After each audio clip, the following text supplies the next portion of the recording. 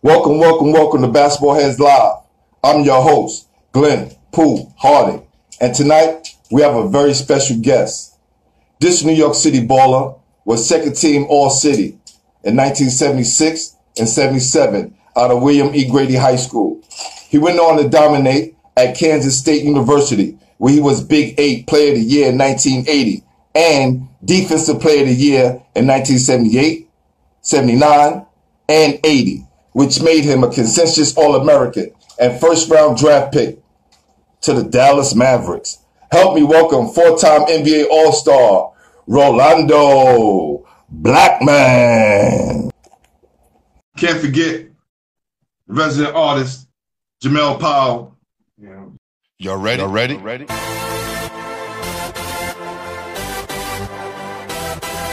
Yeah. You have just stepped out into the world of chaos, where everybody goes hard. Come on. Go hard. Go hard. Go hard. Go hard. Go hard. Go hard. Or go home. Never back down. You gotta hold your own.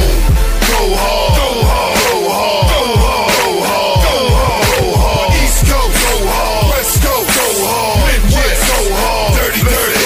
Hurry up, everybody. Get online. Buy your tickets, cause the game about to start. How is day going? What's going on? Oh man, excellent, man. Good to see you again. Exactly. We got all that stuff taken care of this afternoon. I'm so happy we did too. So happy. Yeah, man. It's awesome. Yep. So to get things started on with the night, I got my guy drawing something nice for you, man. Okay. Oh yeah. Our resident artist, Jamel Powell, he played for Coach Granby at Jackson. There you go. Just make sure he got me hitting the shot though, as usual. Turn your phone over way. Yeah, turn your phone that way. There you go. There you go. Smooth. So, who introduced you to the game? Oh my goodness! At the first introduction of the whole thing was my uncle Vernon. Took me to the park, and I don't know what the heck. I didn't know what the heck was going on that first day. The idea was that I was just looking around, understanding what's going on, seeing what's happening. But then when I came back to the park 3 days later, over at Ditmas Park, there was this guy by the name of Ted Gustus.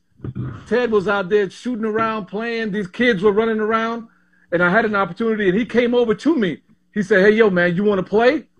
I was so excited, man, just to have somebody ask me if I wanted to play, because I couldn't play worth the doggone whatsoever. And Ted brought me around, and that's where the whole thing started, man. At the age of really like 10, 11 years old, I started to play this game called basketball, and Ted took me through the paces from all the scrub courts that I was playing on with all the guys like me, till I got to the top of high school when I was playing on court number 1 for Teddy. Yep.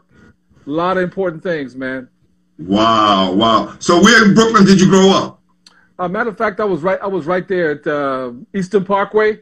I was at Eastern Parkway, 500 Eastern Parkway in Nostrand, where they had that theater at the corner. My guy Pat Burke. We were just on that block today, me and Phil. Exactly. I was right up the block. I was right up in the middle of the block. It's 500 Eastern Parkway. That's when I first got to New York and didn't know what the heck was going on. All I saw was all these bunch of cars. It was crazy people walking up and down. I had just come from Panama. I didn't know what was happening. The people were speaking all this English around me. It was a madhouse for an 8-year-old, man. But I'm telling you, it was something my grandmother wanted for me, and God bless her soul, man. It took the path, and thank her so much for having me come up to this country. Definitely. Salute grandma for sure. Definitely. So, was Ted Gustus your first coach? Oh yeah. When you talk about coaching the game of basketball and understanding the game, I was over there at 645 East 94th Street. That's where we had moved to at that time to being able to get that stuff done. And I would walk over 2 blocks to Ditmas Park. And walking over to Ditmas Park, that's when Ted pulled me around And I'm telling you, man, we had to be there early in the morning, 6 o'clock in the morning, trying to learn this game, understand how to dribble, keep your head up. You know what I mean? Get to your connect to your fingertips, moving back and forth, understanding the game. Don't do it so stiff like that. Make sure you got free flow, moving and everything too. Can you see the cutter? Move. You can't look down and dribble if you don't see the cutter. You got to. Then how do you get your feet together? Change positions. It was just a deluge of stuff that was teaching, but it was done with care. It was done with love, and it was done with mass operational skills, man. Because he got you prepared to actually execute, which helped me a great deal. So Teddy was the one teaching the game and teaching the spirit of how to play the game also, which is very important. Yeah, he was on last night. He talked about how much he loved you guys and his passion for teaching kids basketball. And he said once he started to love the kids, coaching became easy. Well, he did everything for us. He was there all the time. He was taking us through, like didn't have a father in the house, but I had a father outside, and that was Ted. Ted was taking us through every piece of the puzzle. Sit up straight, talk this and that and the other. Look somebody in the eye when you talk to them. Make sure you say yes, sir, no, sir, no. Put this together. Have respect. Do you do your homework? Did you get every single piece of the puzzle, plus teaching the game and really giving us experiences also too? Because all those tournaments we went to play in, we didn't have any money. Ted was selling coupons, getting books set up, doing this, going to the back of this, and getting money from this person, that person. All I knew was I had a T-shirt that said Citywide on that bad boy, and I was in a tournament. That's it. Teddy took care of all of that and really took us to where we needed to go, man. From young kids all the way through to when we left high school as young men. So it's really, when I tell you it's really special, it's like I tell people around here, it's a godsend. Without him, you don't get the proper principles in order to move past high school and continue to develop and grow.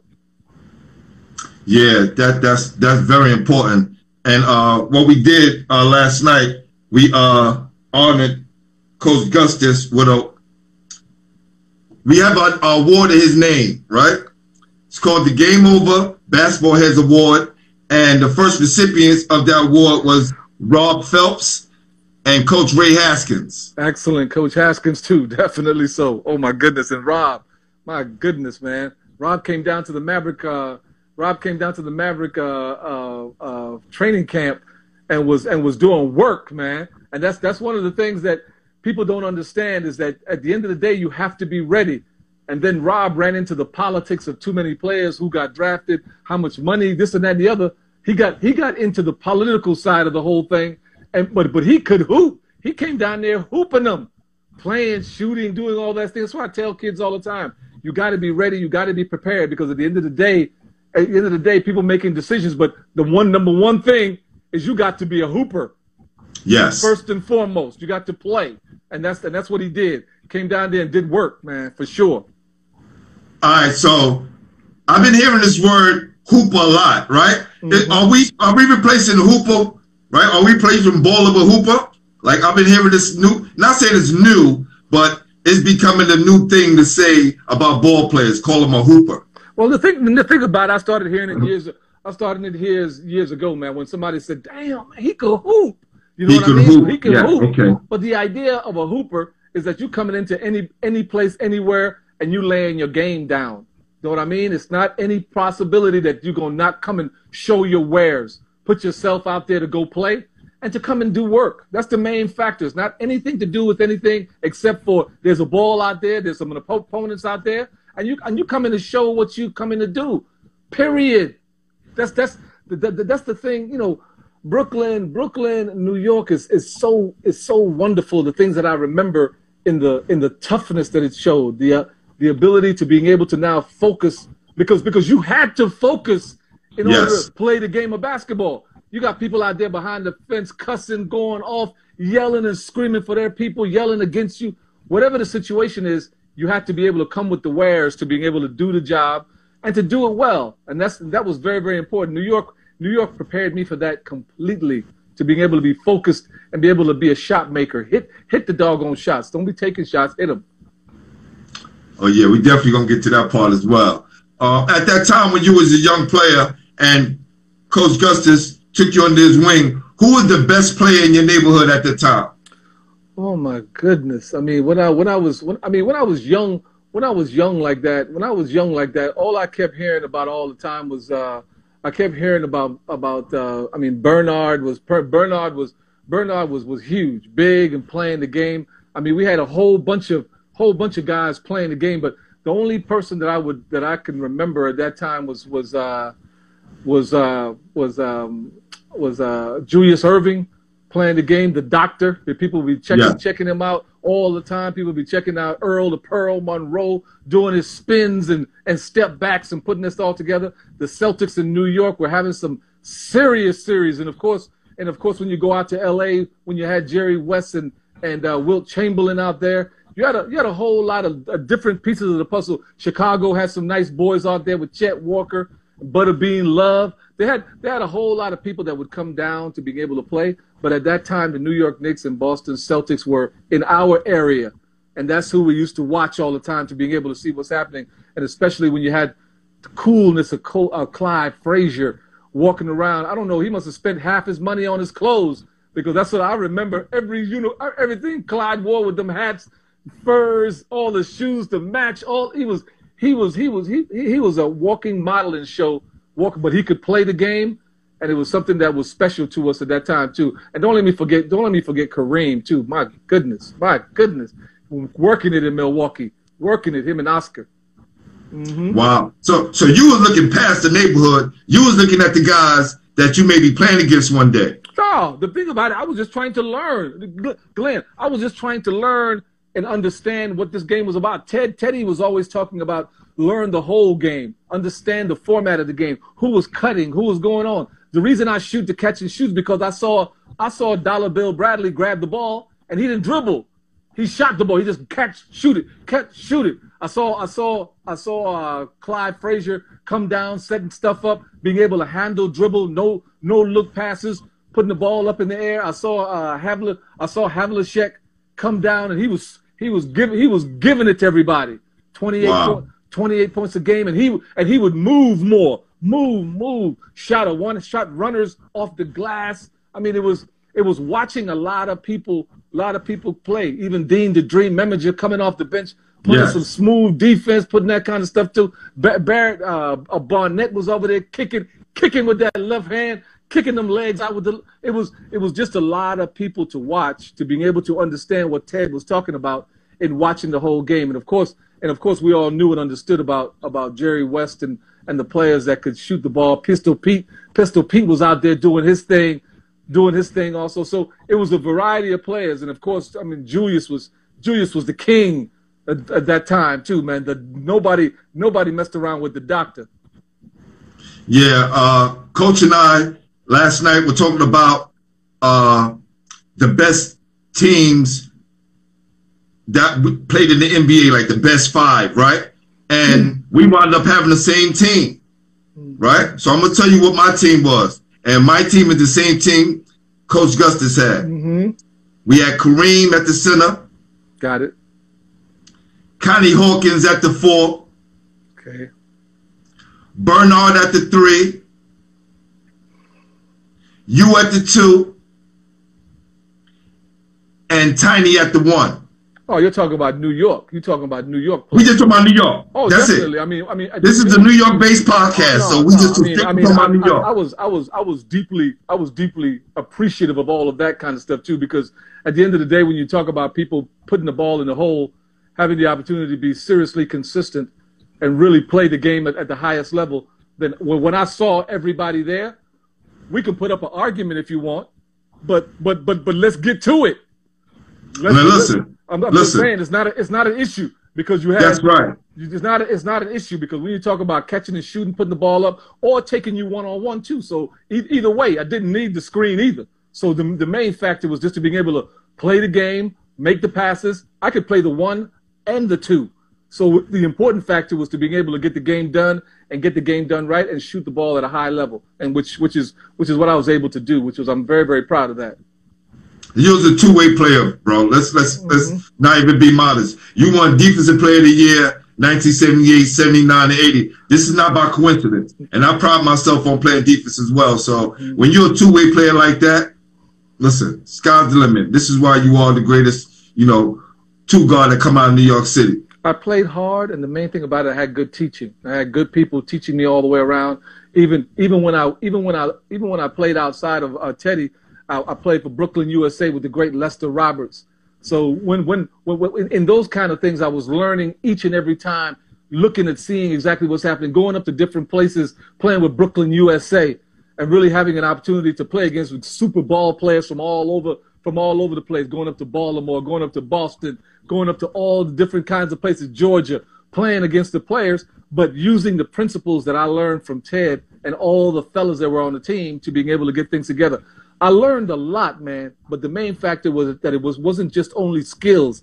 It was just the applied science of being tough-minded and also working within a team. If you got 9, 10 people that can work together, then you have a chance of winning on a consistent level. And that always stayed in my mind, even when I left high school and got to Kansas State University. Wow. Did you play in the Brevoort Sports Foundation? No, matter of fact, I played a couple games in Brevoort, but I didn't play a whole bunch of games in Brevoort. I was down there playing citywide every year, all the time. I played on West 4th 2 times down there, and that's about it. That's about it. I was always in the park working on my game, left hand, right hand, speed, stop, shoot, go to the basket. And you know how it is in New York when the wind is blowing, you know what I mean, running around all over the place. I was still busting jumpers with the wind blowing. So with that situation is just to being able to be a player, but taking the coaching that I had from a lot of great people, man. And New York, the city really helped me, man, because you really had to have the right kind of attitude, because that transformed me from being a shy, quiet guy to still being quiet, but being a monster inside. I can bring that up even today, because it's required in order to be at the top of the food chain. Because people, you know what I'm saying? It's required. That's right. So I understand where to go when I need it, and that's the important factor. But New York taught me that, though. New York taught me that, all the toughness you needed, the future, the focus that you needed. I think I told you a story about that last time, man. Is that what it teaches you is that after all the work that you do, all the 440s, the 220s, all the 100-yard dashes, all the suicides, all the shooting, all the stuff that goes down with all of that, is that at the end of the day, man, you've got to be able to command your skills and put them to work when it's needed. Now, it's needed now. There's 4 minutes to go. You're down 6. You know you're going to get a few more possessions. You got to be able to come with your game. What is it that you control? If you don't control it and you don't own it, then you can't command it when you need it. That's the important. People need to know that, understand that. In Brooklyn, just taught me how to be tough and tough-minded when everything got hard. And that was a great thing when I went to college, and especially my first years in the pros also. We're going to talk a little bit, because I got my guy, one of my guys down with basketball heads, Pat Alphonse, Grady Great, right? Pat, wait, first of all, you got to tell me where Pat is, because Pat is in Brooklyn. He in Brooklyn. I thought he might have been in L.A., so, man, he might be sipping on something in L.A., so, okay, Pat, you back in Brooklyn, okay. My L.A. man, Pat, boy, tell you what. How was it in Grady in the 70s? Well, I mean, for me, it was just a basic learning experience, man. Being able to come up, had a coach by the name of Fred Moskowitz who was teaching the basic same things that coach was teaching. I would use that stuff on the street, different things, and come up to high school with Fred Moskowitz at Grady High School and learning the game. I played the center position, but I broke the press. I got the ball in the middle, broke through the press, throw it weak side, break the guard down, come back and put that together. But that's because Teddy Gustis had me ready to play any position, even though I played the 5. Wow. I played the 5 in high school. So in playing the 5, I was dribbling, I was passing, I was shooting, I was doing all kinds of stuff. And I can remember those Jefferson teams, man, with I can remember those Jefferson teams with Sid Green on it. Sid Green, right, yes. And playing with Erasmus, and Riley, Clarita, and all those guys over there too. So it was crazy, man. But my time was Skip Jackson and Wayman McCoy and all those kind of players that would be Artie Green. Everybody's still scared of Artie Green. You hear Taft coming, but all y'all know that Taft had 3 bad boys on the squad. So it wasn't just Artie, but it was just a lot of fun, man. Earl Fuller, the Nesbitt and all the fellas. Ron Chisholm, man, could Ron shoot the ball? Just watching people play in the city inspired you all the time. It inspired you because, I was talking to my man. I think y'all know who he is. I'm talking to Dave Britton today. I was talking to Britton, and David said to me, you know what? If everybody in New York stays and goes to school in New York, they would have all the powers right around the Eastern Conference. That even if you went to LIC, even if you went to Brooklyn College, you get 5 guys to go to Brooklyn College. Brooklyn College would be up there top 5. So it's just a matter of the city breeds the type of players that can now hold longevity as long as you can command the skill. Because at a pro level, you've got to be able to command the skill and count on it when you need it. And that's what's the most important about it. Not just playing, you got to command what you own and show it when you need it. Wow. My guy Phil just texted me a question. I got you, Phil. I just wrote it down. So I'm looking at some of the guys who came out during your year. Who we at? It was Al King. Oh yeah. Right? Oh yeah. We played them. Phil Kidd from Taft. Right? Kenny Page from McKee. Listen, I just did a special on Staten Island, and I didn't realize never heard of Kenny Page until I'm doing my research on Staten Island. Right? I was down there, Kenny Page. Told me, look up Kenny Page. I think Al even told me to do that. Who was the left-hand kid? Was that Kenny Page? Left-handed. I think it was went to New Mexico, but no, Kenny went to Ohio State. Ohio State. Okay, there's another kid. Right, you have Artie Green. Artie, who was on the second team. I'm looking at a lot of these guys, and I'm saying, yeah, these guys' names is big, but your name reigns supreme. And it's not to knock any of those guys, right? No, but it's just also my own development though. I was coming up throughout the time, learning from Ted, learning the opportunity to apply myself, and being able to know how to practice to get better. Left hand, right hand, shooting, making sure that I was in condition to go hard for 40 minutes, not 5 minutes. Go hard for 40, and that way your conditioning is there to being able to apply the skills that you need and to go at the intensity needed to be the best.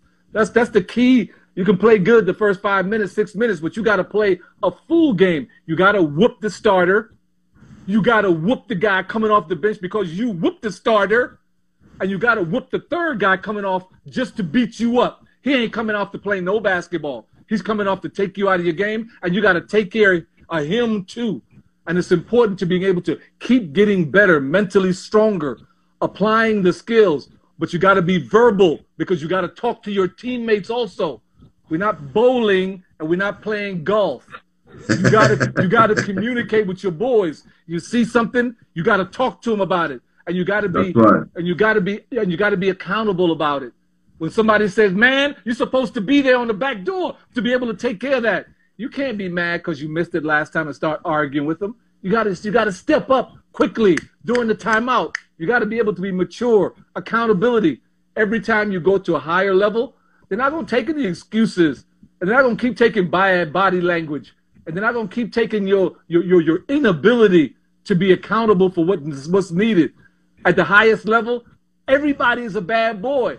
So you got to be able to come with it, or else you'll be down, and then you'll be losing. So that's the whole situation as far as that's concerned. You got to be more than just tough. You got to be tough mentally and be able to bring your skills through the gruel, the hardship of a game, and day after day, you got to be able to bring that with you at a high level. Nobody should be kicking you in your butt to work hard.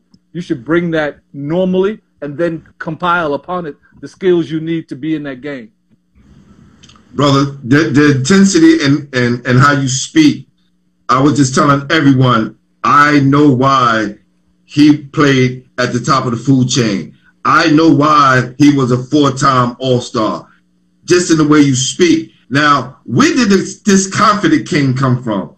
The confidence king, baby. It just came from learning, though. The thing about it, I was shy and quiet also in New York. See what I mean? It just came from understanding the requirements. But you need, just like all these AAU coaches you have, which are fantastic. They're doing a wonderful job. I'm happy that young men have these guys in their lives because it's very important. But they must know and understand that you have to add the added value of being able to teach them not only the spirit in which they need to live, the morality in which they need to live, the accountability that's necessary to be successful, but the idea and the opportunity to understand, like Bruce Lee said, the proper emotional content to get on out there. Guys can play the game, but you have to have a certain intensity, man, to bring it. Because if you ain't bringing it, I'm taking it. That's the important thing to understand. Listen to everybody, though, because, listen, I want to make sure we understand each other. Because when you go up against and you shake up and you see Michael Jordan you're playing against. When you stand up there, you see it's Reggie Miller. When you look out there, you see Mitch Richmond. When you look out there, you see Clyde Drexler. This ain't no time to be fooling around. You have to have your act together, and you have to know exactly that you're going to be inside of a war. You're not scared of them. They not scared of you. Now is who has command of their game as well as the communication skills to make changes with their teammates. You got to be able to be accountable for all those things, and you got to know what's happening. But the confidence comes from understanding your game, understanding to know that I'm not hot, baby. I'm not hot. I'm just going to hit. I'm open. I'm going to hit. I'm not hot. I'm going to do this tomorrow too. You see what I'm saying? It's not, oh, he's on a good streak. I'm not on no good streak. I'm on the street because I can see the rim. The relationship is between me and the rim. Once I can see the rim, you have to block the shot. If you block it, cool. But if the relationship is with me and the rim, baby, I'm going to do what I did my whole NBA career. I'm going to shoot over 50%, baby. I'm going to let you have it. That's all. See what I mean? It's important. But you grow to that, though, because it's required if you're going to be at the top tier. Coach asked me to ask you about Rigo Hill. Ooh. Oh, my goodness. Ooh, Rigo. Man, Rigo, see, Rigo, again, this is one of those things that Rigo was actually, I would suffice to say that when you try to fight, Rigo was like almost the best player on our team at Kansas State University. I mean, not Kansas State, at Grady High School. At Grady, yes. At Grady High School. He could dribble, he could pass, he could shoot, he could dime. And when I say dribble, I mean that dribble that cannot be guarded. You can't stay in front of him. You can't stay in front of him. But because he didn't have the proper coaching and understanding of his game to incorporate it at the level in which he could play, that's why I say systemized situations are all good, all fine. Coaches have to know and learn and understand what their players can do. I know your system is nice and all that kind of stuff, and you do all this, but you gotta change for your player. If your player is a fast runner and acting, then get him out in the open. Get him out one-on-one. When the ball's coming down, give it to him. See if he could beat that first player. Let him go. Clear the side sometime, but do things that help him. Rigo could go one-on-one, go to the basket, shoot. If we had those kinds of situations with Rigo, we would have been a better basketball team as far as all that's concerned also, too, because he's a major college player, but did not get the prep push and put in position to be the best that he could be. But Rigo could ball, period. Yeah. We had a guy on my team, Bernard Mitchell. He was our leading scorer, led us to the city championship at Lincoln, and he didn't get the help and the push he needed, right? Because he could have played major D1 basketball and even made it to the NBA if he just had that push, right? But we always talk about it. He's a great professional, and he does well with his family and his kids, so it all still worked out. Who was your toughest competition in high school? Well, I mean, in high school it was always Jefferson. You know, Jeff was always tough. Erasmus was always tough. That kind of a situation was those guys that we would play with all the time, as far as that's concerned. And of course, I mean, we beat Albert in them by 48. But I didn't want to mention that. But okay, but I didn't want to mention that. But okay. Hold on. The great when he was like Kenny Anderson in New York City at that time. Our team played against Albert at Fort Hamilton, and we went up there and rocked them because we had a better team. We had a better overall team. Okay. So I'm saying we had a better overall team. He was the only one there, and some other guys, and we had me, Rigo, we had all kind of people that could hoop. So it was very, very tough for them at that time. But Al by himself, Al could play, man. Al could play as far as all that's concerned. But it was definitely the teams over at Jefferson and over at Erasmus also too. I played against Eric Marbury a few times also too, but I think I'm waiting for you to talk about Lincoln because we like right around the corner. Yeah, like, but there was no rivalry then. Yeah, but I can't talk about teams that always whooped our tail though. I can't do that. I can't, you know what I mean? Let me get the lashes. Let me get the lashes and see. Hey, let me see if the scars. Sorry, Pat. Pat, my bad. Let me see if the scars are still there because even with Eric and all the rest of them, they had nice teams, man. Nice, strong teams. I mean, guys could play 7 and 8, 9 deep. 7 and 8, 9 deep. Guys are on the bench clamoring to get in the games to show what they could do. So Lincoln was always a fantastic teams in that kind of a way. During my time with Fred Moskowitz, with Eric down there, it was just a crazy time. It was just a crazy time with that super team. Definitely so. Wow. Well, that's crazy, right? Because you guys didn't really have a really good team. You made second team all city, but you still landed and played in the Big 8. That doesn't happen today. Yeah, because a kid doesn't make second team all city in New York City, and the Big 8 school is coming to get him. The thing about it is, though, that you continue to grow, though.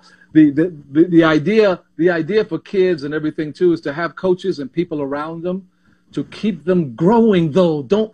You see, because you get so many accolades and you get so many pats on the back and you get so much going on for you that you stop and thinking that you've made it somewhere. Yes, you've made it through the first stage of high school as one of the best, and you've gotten some accolades for it. But you've got to continue to grow. That summer and all that kind of stuff, Teddy had me running. I was running like crazy, shooting the ball, and even trying to play at a faster pace and a stronger pace, so that I had that in my mind that when I got to college and I got to the practice court, I was working my tail off, and I had a great player there, which lucky for me, I had a great player there by the name of Mike Evans. And, yes. and Mike Evans was there. Chucky Williams had just left the year before and got drafted by Cleveland. Mike Evans was there, and Mike, as a senior, was able to show me how fast things are, because he had a 44-inch vertical. He gets up in the air, and he could shoot.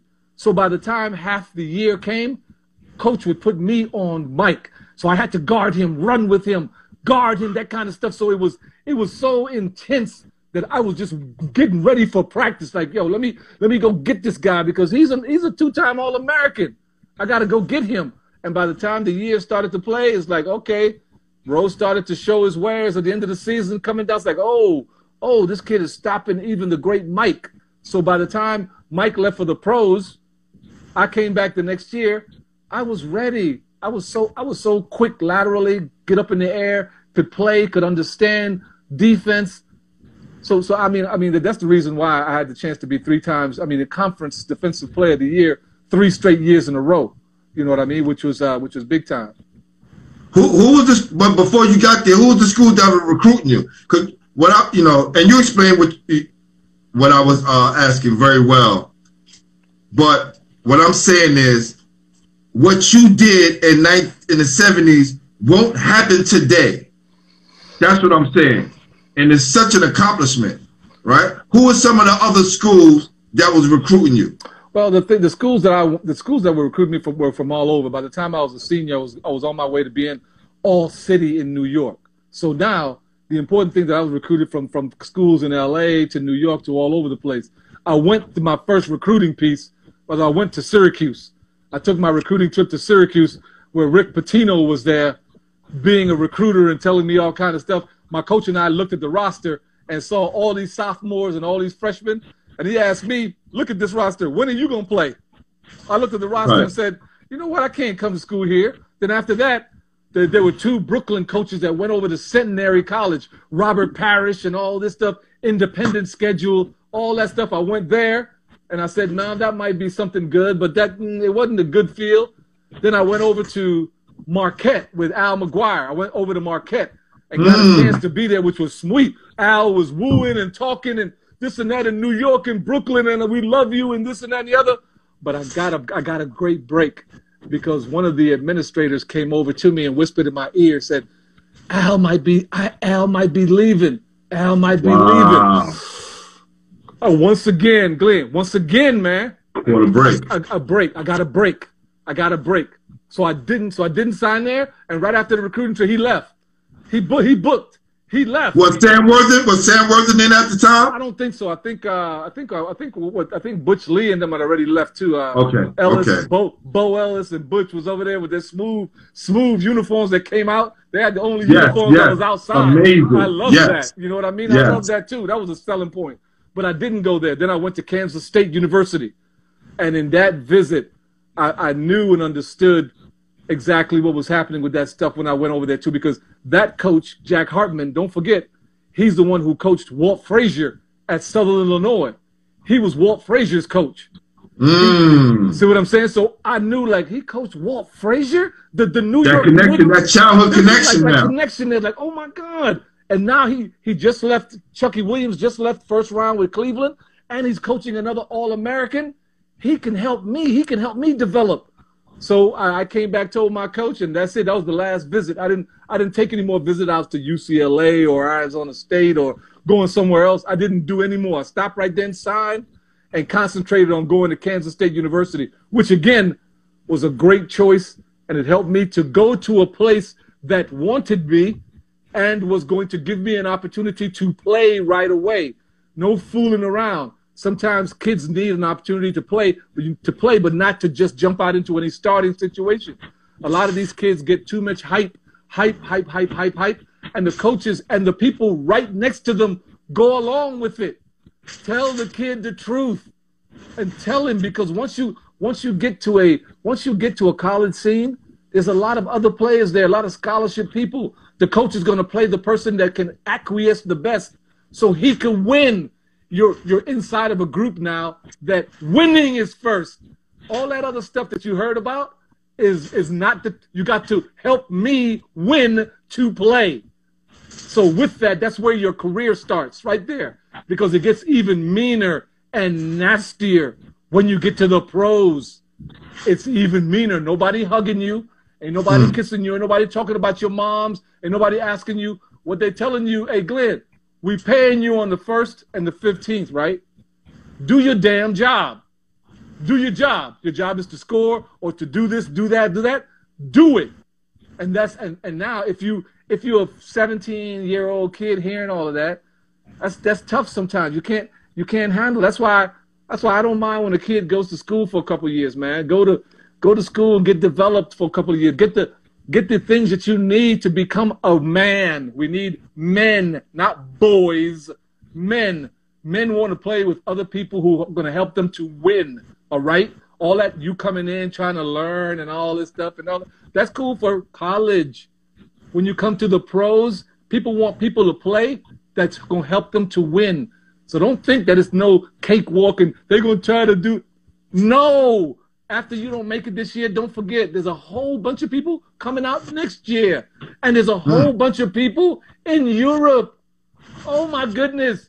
And it's a revolving door. It's a revolving door, dude. So if you're not ready to do what you do, stay in school. What you doing coming out and you're trying to, no, stay in school, get your education, understand a lot more about what's needed, what's necessary, get your game on, get control and command, and then come out and show them what you can do and come out and take, not come out and be on the other side.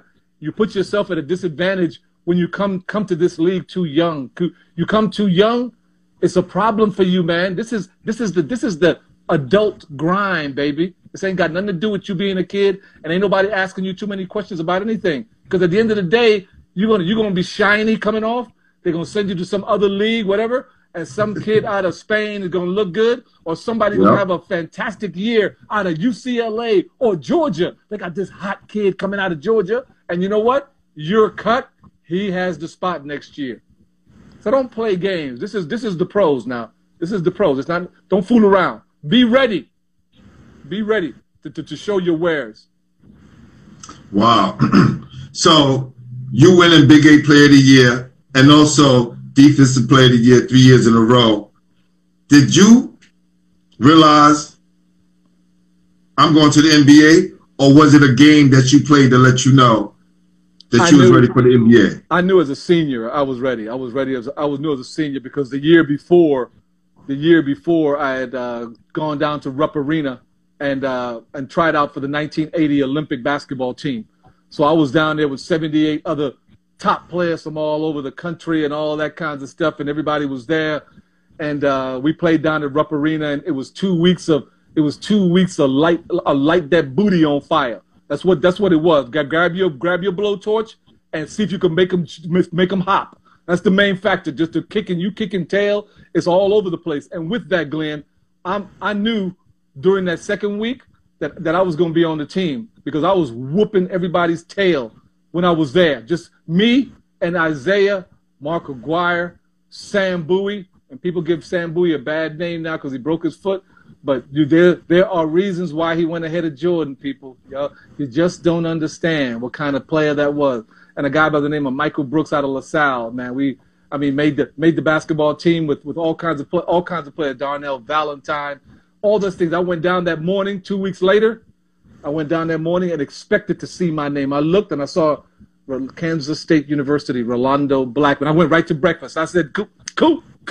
I went right to breakfast. How did I miss that? And it's crazy because I saw a picture of you in the uniform.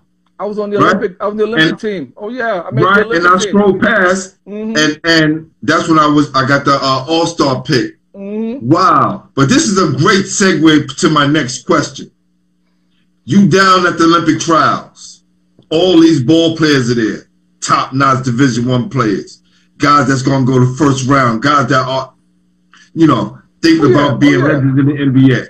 Oh yeah. Who ass did you bust?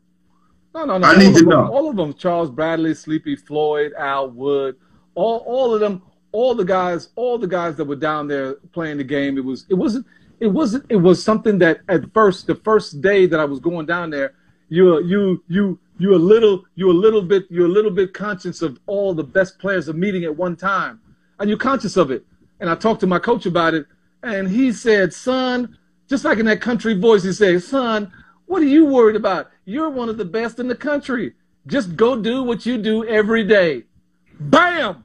I was like, boom! Go do what you do every day.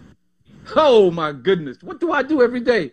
I put it on every day is what basketball was all about, and putting all that together and everything. So I went on that court, and over the 2 weeks, man, I'm telling you, I knew by the second week that I was on the team, saw my name on there, and then after we made the 12, we went to Colorado to see who was going to start, and that was something special. Where we were in Colorado Springs, Colorado, trying to kill each other to see who was going to be the start, and it ended up being the starting shooting guard on our national basketball team, straight up from Panama. You know what I mean? Straight out of Panama, 8-year-old coming out of Panama, coming to the United States and being the starting shooting guard on our Olympic basketball team. You know what I mean? I'm still mad at Jimmy Carter for taking us out of the Olympics and the political side. The Russians are in Afghanistan, so let's show them by not letting the Olympic team go to play. So they used us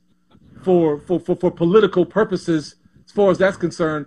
But I was a starter on our Olympic basketball, our national team. But believe me, Glenn, when I see the national thing all the time, that stuff gives me great pain, man. It gives me great pleasure, And it gives me great pain every time I see that Olympic stuff, and I see the people walking with the flag and representing your country, and they're on the track, and they're saying, okay, Uruguay, United States, Germany, and they show the teams. I know that I hurt like crazy.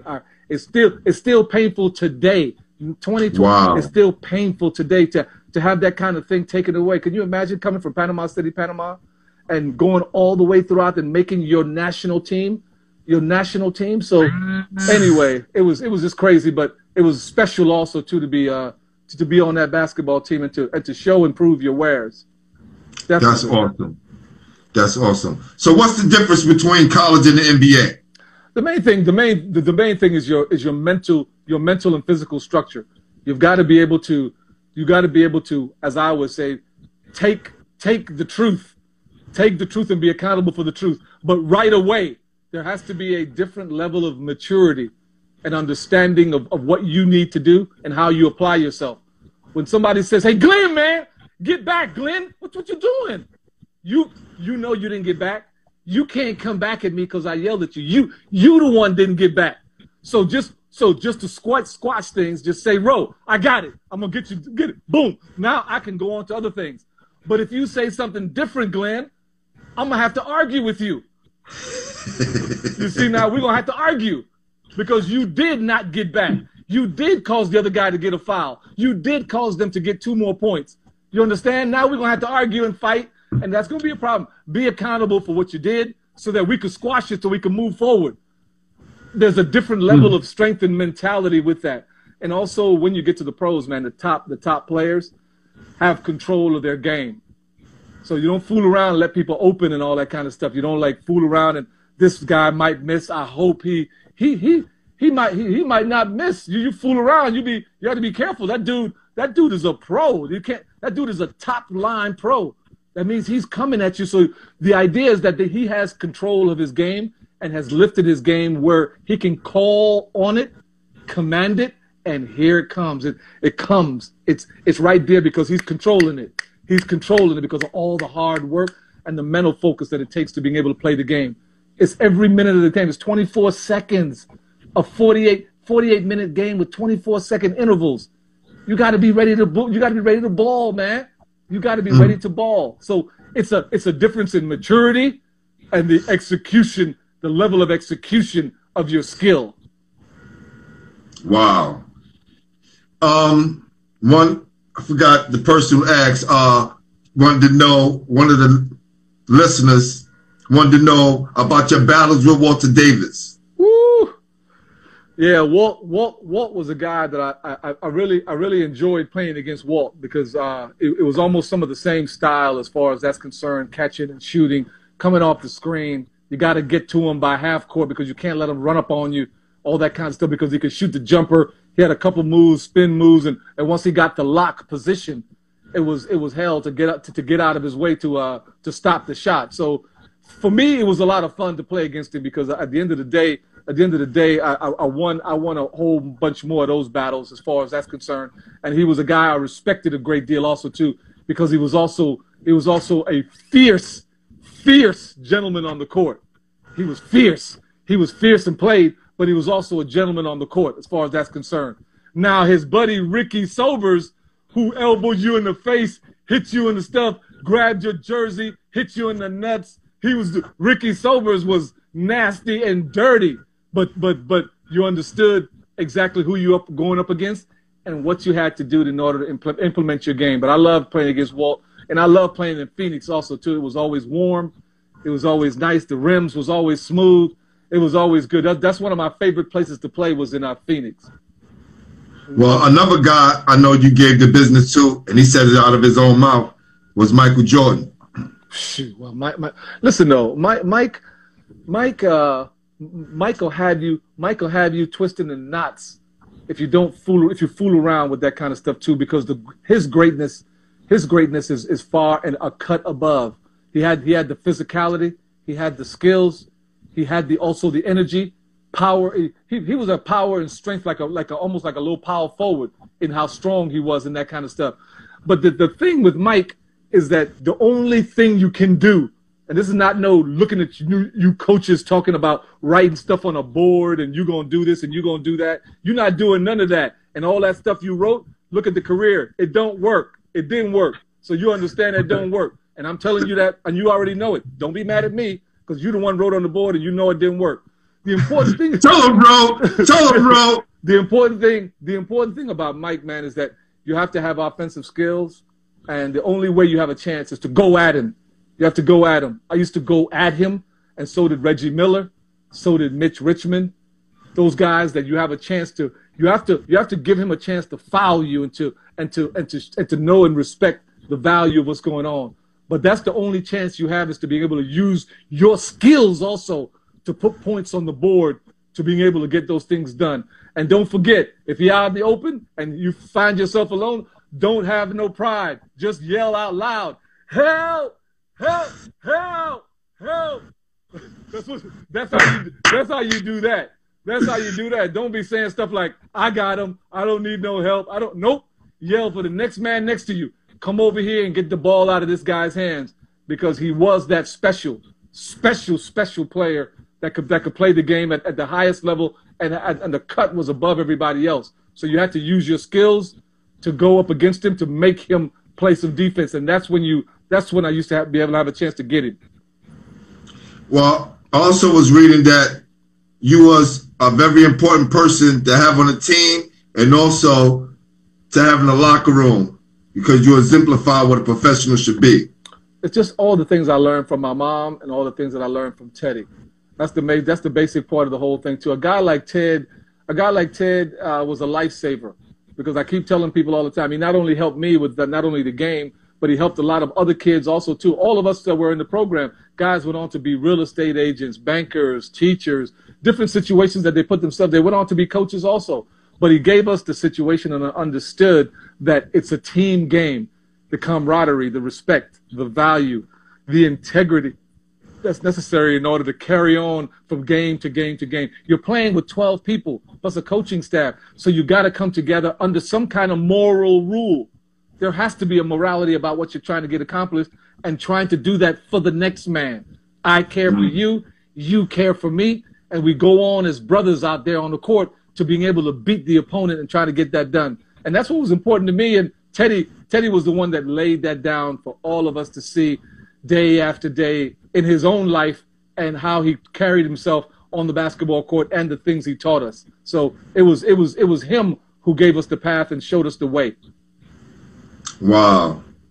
Well, one of the questions that Phil Hayes wanted to ask was, what was Pat Riley thinking when he left John Stark in the game and had you on the bench, the gunner from Brooklyn that he could count on, the same guy that high was percentage all season, right, no seconds after the clock on the All-Star game, and you show why you the confident king.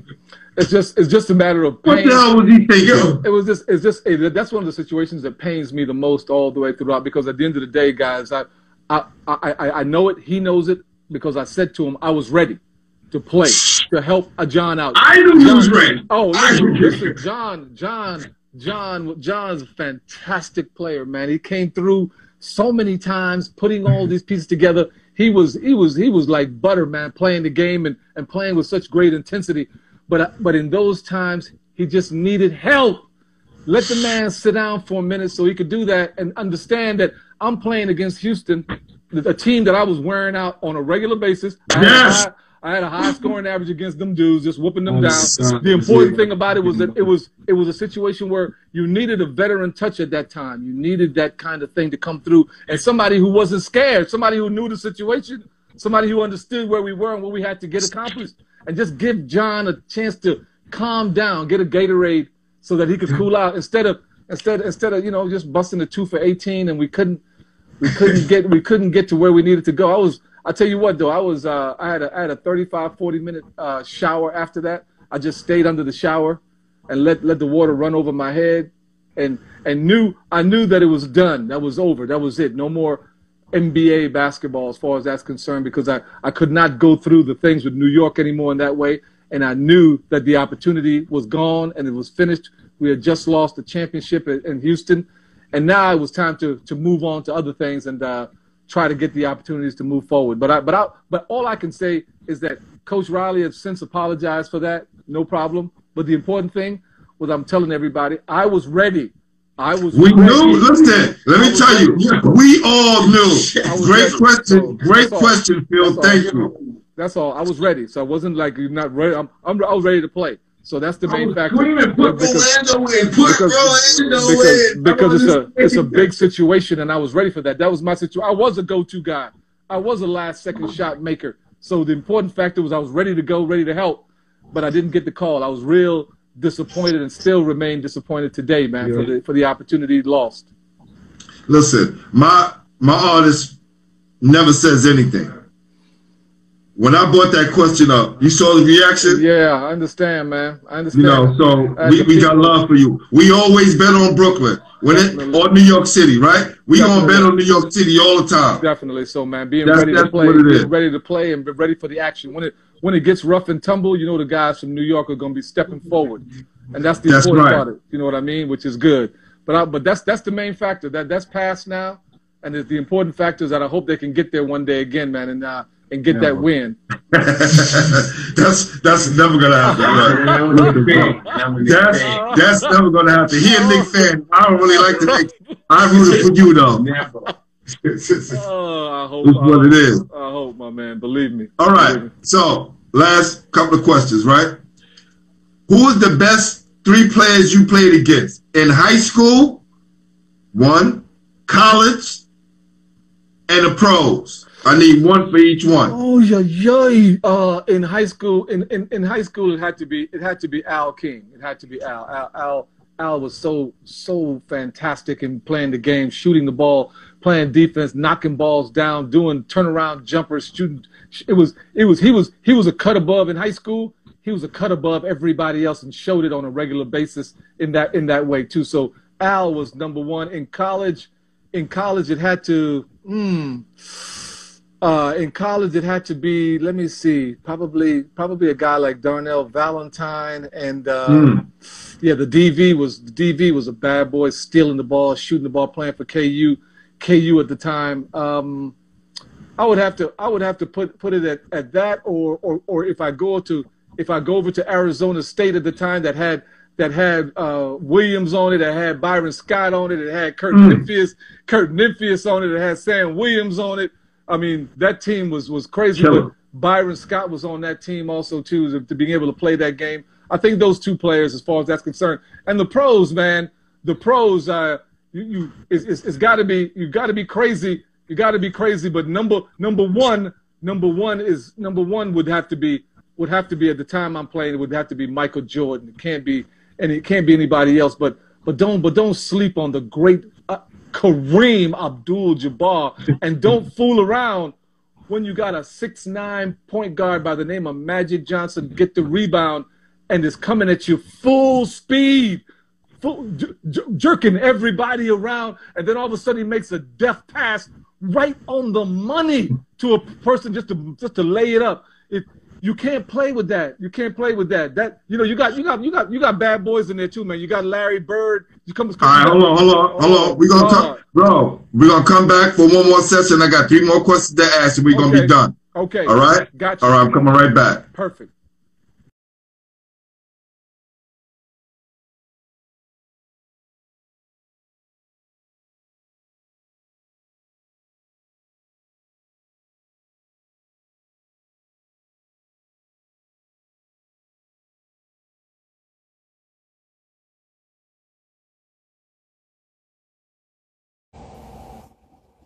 Welcome to Basketball Heads Live. I'm your host, Glenn Pooh Harding. And tonight, we have a very special guest. This New York City baller was 2nd team All-City in 1976 and 77 out of William E. Grady High School. He went on to dominate at Kansas State University, where he was Big 8 Player of the Year in 1980 and Defensive Player of the Year in 1978, 79, and 80. Which made him a consensus All-American and first-round draft pick to the Dallas Mavericks. Help me welcome four-time NBA All-Star, Rolando Blackman. Can't forget the resident artist, Jamel Powell. Y'all ready? Y'all ready? Yeah.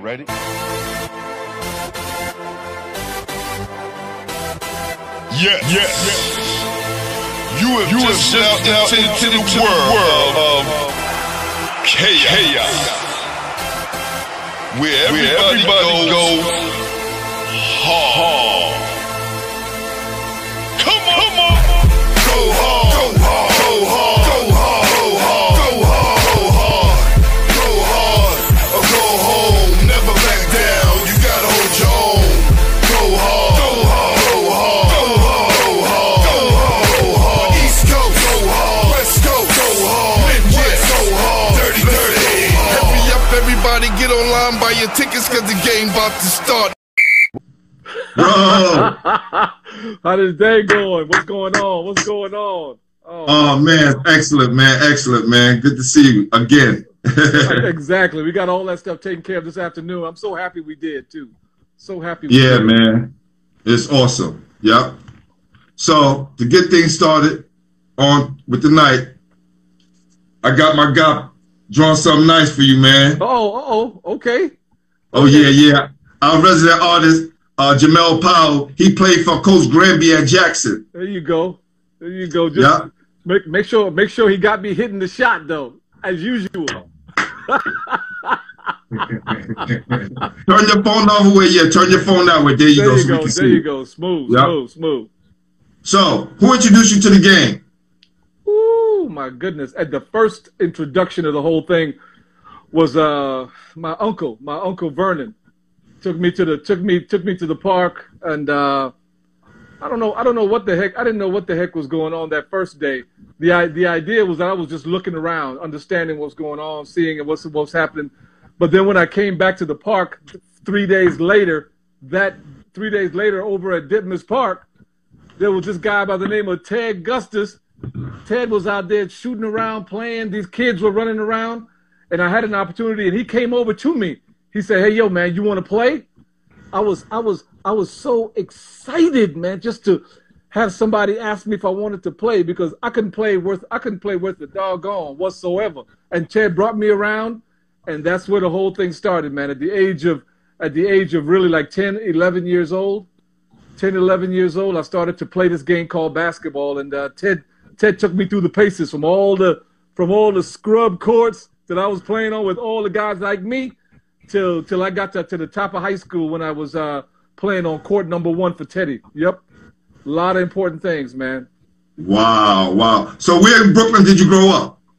Matter of fact, I was right there at Eastern Parkway. I was at Eastern Parkway, 500 Eastern Parkway in Nostrand, where they had that theater at the corner. My guy Pat Burke. We were just on that block today, me and Phil. Exactly. I was right up the block. I was right up in the middle of the block. It's 500 Eastern Parkway. That's when I first got to New York and didn't know what the heck was going on. All I saw was all these bunch of cars. It was crazy people walking up and down. I had just come from Panama. I didn't know what was happening. The people were speaking all this English around me. It was a madhouse for an 8-year-old, man. But I'm telling you, it was something my grandmother wanted for me. And God bless her soul, man. It took the path, and thank her so much for having me come up to this country. Definitely. Salute grandma, for sure. Definitely. So, was Ted Gusty your first coach? Oh yeah. When you talk about coaching the game of basketball and understanding the game, I was over there at 645 East 94th Street. That's where we had moved to at that time, to being able to get that stuff done. And I would walk over 2 blocks to Ditmas Park. And walking over to Ditmas Park, that's when Ted pulled me around.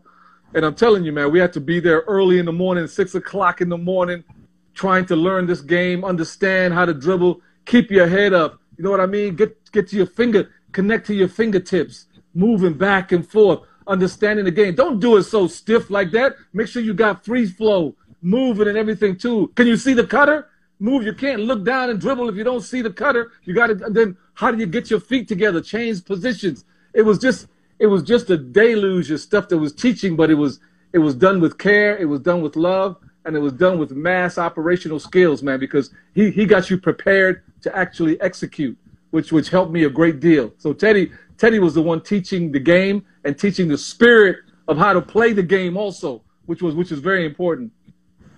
Yeah, he was on last night. He talked about how much he loved you guys and his passion for teaching kids basketball. And he said once he started to love the kids, coaching became easy. Well, he did everything for us. He was there all the time. He was taking us through, like didn't have a father in the house, but I had a father outside, and that was Ted. Ted was taking us through every piece of the puzzle. Sit up straight, talk this and that and the other. Look somebody in the eye when you talk to him. Make sure you say yes, sir, no, sir, no. Put this together. Have respect. Do you do your homework? Did you get every single piece of the puzzle, plus teaching the game and really giving us experiences also too, because all those tournaments we went to play in, we didn't have any money. Ted was selling coupons, getting books set up, doing this, going to the back of this and getting money from this person, that person. All I knew was I had a T-shirt that said Citywide on that bad boy, and I was in a tournament. That's it. Teddy took care of all of that and really took us to where we needed to go, man. From young kids all the way through to when we left high school as young men. So it's really, when I tell you it's really special, it's like I tell people around here, it's a godsend. Without him, you don't get the proper principles in order to move past high school and continue to develop and grow. Yeah, that's very important. And what we did last night, we honored Coach Gustis with we have an award in his name, right? It's called the Game Over Basketball Heads Award. And the first recipients of that award was Rob Phelps and Coach Ray Haskins. Excellent. Coach Haskins too, definitely so. Oh my goodness. And Rob, my goodness, man. Rob came down to the Maverick training camp and was doing work, man. And that's one of the things that people don't understand, is that at the end of the day, you have to be ready. And then Rob ran into the politics of too many players who got drafted, how much money, this and that and the other. He got into the political side of the whole thing, but he could hoop. He came down there hooping them, playing, shooting, doing all that thing. That's why I tell kids all the time, you got to be ready, you got to be prepared, because at the end of the day, people making decisions, but the number one thing is you got to be a hooper. Yes. First and foremost, you got to play, and that's what he did. Came down there and did work, man, for sure. All right, so I've been hearing this word hooper a lot, right? Mm-hmm. Are we replacing the hooper, right? Are we replacing baller with hooper? Like, I've been hearing this new, not saying it's new, but it's becoming a new thing to say about ball players. Call them a hooper. Well, the thing about it, I started hearing it years ago, man. When somebody said, "Damn, man, he could hoop," you know what I mean? Hoop. He can hoop. Okay. But the idea of a hooper is that you coming into any place, anywhere, and you laying your game down. You know what I mean? It's not any possibility that you're gonna not come and show your wares, put yourself out there to go play, and to come and do work. That's the main factor. It's not anything to do with anything except for there's a ball out there, there's some opponents out there, and you come in to show what you come in to do. Period.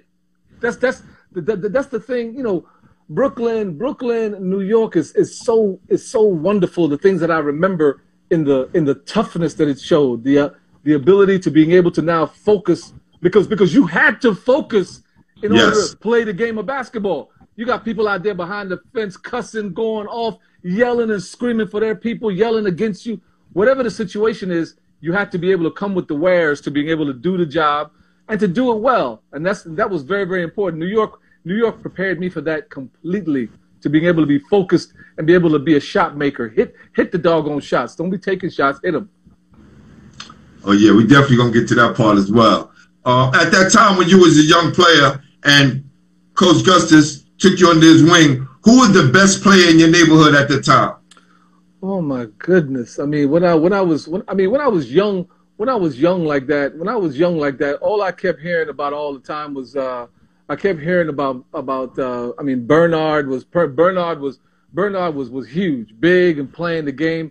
I mean, we had a whole bunch of guys playing the game, but the only person that I can remember at that time was was Julius Irving playing the game, the doctor. The people would be checking him out all the time. People would be checking out Earl the Pearl Monroe doing his spins and step backs and putting this all together. The Celtics in New York were having some serious series, and of course when you go out to LA, when you had Jerry West and Wilt Chamberlain out there, you had a whole lot of different pieces of the puzzle. Chicago had some nice boys out there with Chet Walker, Butterbean Love. They had a whole lot of people that would come down to being able to play. But at that time, the New York Knicks and Boston Celtics were in our area, and that's who we used to watch all the time to being able to see what's happening. And especially when you had the coolness of Clyde Frazier walking around. I don't know, he must have spent half his money on his clothes, because that's what I remember. Everything Clyde wore with them hats, furs, all the shoes to match. He was a walking modeling show. But he could play the game, and it was something that was special to us at that time too. And don't let me forget Kareem too. My goodness, working it in Milwaukee, working it, him and Oscar. Mm-hmm. Wow. So you were looking past the neighborhood. You was looking at the guys that you may be playing against one day. No, the thing about it, I was just trying to learn, Glenn. I was just trying to learn and understand what this game was about. Teddy was always talking about learn the whole game, understand the format of the game, who was cutting, who was going on. The reason I shoot the catch and shoot is because I saw Dollar Bill Bradley grab the ball and he didn't dribble. He shot the ball. He just shoot it. I saw Clyde Frazier come down, setting stuff up, being able to handle, dribble, no look passes, putting the ball up in the air. I saw Havlicek come down, and he was giving it to everybody.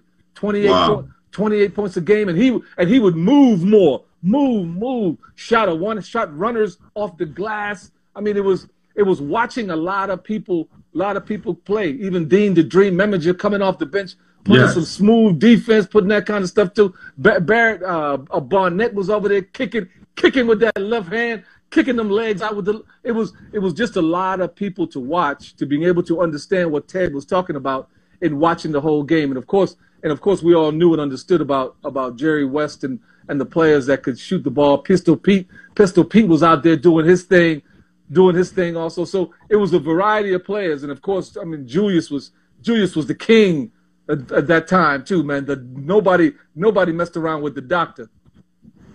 Yeah, Coach and I last night were talking about the best teams that played in the NBA, like the best 5, right? And we wound up having the same team, right? So I'm gonna tell you what my team was, and my team is the same team Coach Gustus had. Mm-hmm. We had Kareem at the center. Got it. Connie Hawkins at the 4. Okay. Bernard at the 3. You at the 2. And Tiny at the 1. Oh, you're talking about New York. You're talking about New York players. We just talking about New York. Oh, that's definitely. it. I mean, this is the New York-based podcast, so we just talking about New York. I was deeply appreciative of all of that kind of stuff too, because at the end of the day, when you talk about people putting the ball in the hole, having the opportunity to be seriously consistent and really play the game at the highest level, then when I saw everybody there, we can put up an argument if you want, but let's get to it. Listen. I'm just saying it's not an issue because you have. That's right. It's not an issue because when you talk about catching and shooting, putting the ball up, or taking you one-on-one too. So either way, I didn't need the screen either. So the main factor was just to being able to play the game, make the passes. I could play the 1 and the 2. So the important factor was to being able to get the game done and get the game done right and shoot the ball at a high level, and which is what I was able to do. I'm very, very proud of that. You was a two-way player, bro. Let's not even be modest. You won Defensive Player of the Year 1978, 79, and 80. This is not by coincidence. And I pride myself on playing defense as well. So when you're a two-way player like that, listen, sky's the limit. This is why you are the greatest, two guard that come out of New York City. I played hard, and the main thing about it, I had good teaching. I had good people teaching me all the way around. Even when I played outside of Teddy, I played for Brooklyn, USA with the great Lester Roberts. So when in those kind of things, I was learning each and every time, looking at seeing exactly what's happening, going up to different places, playing with Brooklyn, USA, and really having an opportunity to play against Super Bowl players from all over the place, going up to Baltimore, going up to Boston, going up to all the different kinds of places, Georgia, playing against the players, but using the principles that I learned from Ted and all the fellas that were on the team to being able to get things together. I learned a lot, man, but the main factor was that it wasn't just only skills. It was just the applied science of being tough-minded and also working within a team. If you got 9, 10 people that can work together, then you have a chance of winning on a consistent level. And that always stayed in my mind, even when I left high school and got to Kansas State University. Wow. Did you play in the Brevoort Sports Foundation? No, matter of fact, I played a couple games in Brevoort, but I didn't play a whole bunch of games in Brevoort. I was down there playing citywide every year, all the time. I played on West 4th 2 times down there, and that's about it.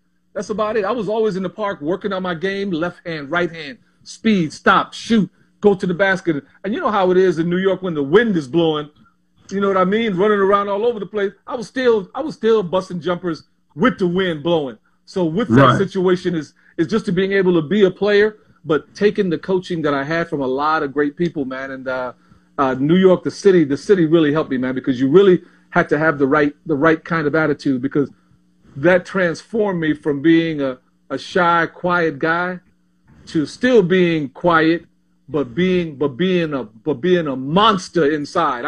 I can bring that up even today, because it's required in order to be at the top of the food chain.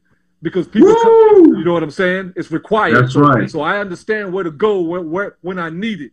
And that's the important factor. But New York taught me that, though. New York taught me that, all the toughness you needed, the future, the focus that you needed. I think I told you a story about that last time, man, is that what it teaches you is that after all the work that you do, all the 440s, the 220s, all the 100-yard dashes, all the suicides, all the shooting, all the stuff that goes down with all of that, is that at the end of the day, man, you've got to be able to command your skills and put them to work when it's needed. Now! It's needed now. There's 4 minutes to go. You're down 6. You know you're going to get a few more possessions. You got to be able to come with your game. What is it that you control? If you don't control it and you don't own it, then you can't command it when you need it. That's the important. People need to know that and understand that. In Brooklyn, just taught me how to be tough and tough-minded when everything got hard. And that was a great thing when I went to college, and especially my first years in the pros also. We'll talk a little bit, because I got my guy, one of my guys down with basketball heads, Pat Alphonse, Grady Great, right? Pat, well, first of all, you got to tell me where Pat is, because Pat is in Brooklyn. He in Brooklyn. I thought he might have been in L.A., so, man, he might be sipping on something in L.A., so, okay, Pat, you back in Brooklyn, okay. My L.A. man, Pat, boy, tell you what. How was it in Grady in the 70s?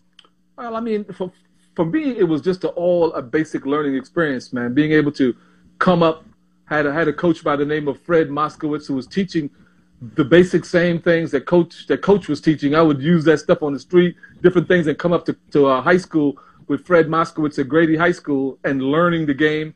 I played the center position, but I broke the press. I got the ball in the middle, broke through the press, throw it weak side, break the guard down, come back and put that together. But that's because Teddy Gustus had me ready to play any position, even though I played the 5. Wow. I played the 5 in high school. So in playing the 5, I was dribbling, I was passing, I was shooting, I was doing all kinds of stuff. And I can remember those Jefferson teams, man, I can remember those Jefferson teams with Sig Green on it. Sig Green, right, yes. And playing with against Erasmus, and Riley, Clarita, and all those guys over there too. So it was crazy, man. But my time was Skip Jackson and Wayman McCoy and all those kind of players that would be Artie Green. Everybody's still scared of Artie Green. You hear Taft coming, but all y'all know that Taft had 3 bad boys on the squad. So it wasn't just Artie, but it was just a lot of fun, man. Earl Fuller, the Nesbitt and all the fellas. Ron Chisholm, man, could Ron shoot the ball. I mean, just watching people play in the city inspired you all the time. It inspired you because, I was talking to my man. I think y'all know who he is. I'm talking to Dave Britton today. I was talking to Britton, and David said to me, you know what? If everybody in New York stays and goes to school in New York, they would have all the powers right around the Eastern Conference. That even if you went to LIC, even if you went to Brooklyn College, you get 5 guys to go to Brooklyn College. Brooklyn College will be up there top 5. So it's just a matter of the city breeds the type of players that can now hold longevity as long as you can command the skill. Because at a pro level, you've got to be able to command the skill and count on it when you need it. And that's what's the most important about it. Not just playing, you got to command what you own and show it when you need it. Wow. My guy Phil just texted me a question. I got you, Phil. I just wrote it down. So I'm looking at some of the guys who came out during your year. Who we at? It was Al King. Oh, yeah. Oh, yeah. Right? Oh, yeah. Oh, yeah, we played them. Phil Kidd from Taft, right? Kenny Page from McKee. Listen, I just did a special on Staten Island, and I didn't realize never heard of Kenny Page until I'm doing my research on Staten Island. Right? I was down there, Kenny Page. Told me, yo, look up Kenny Page. I think Al Eaper told me to do that. Who was the left-hand kid? Was that Kenny Page? Left-handed.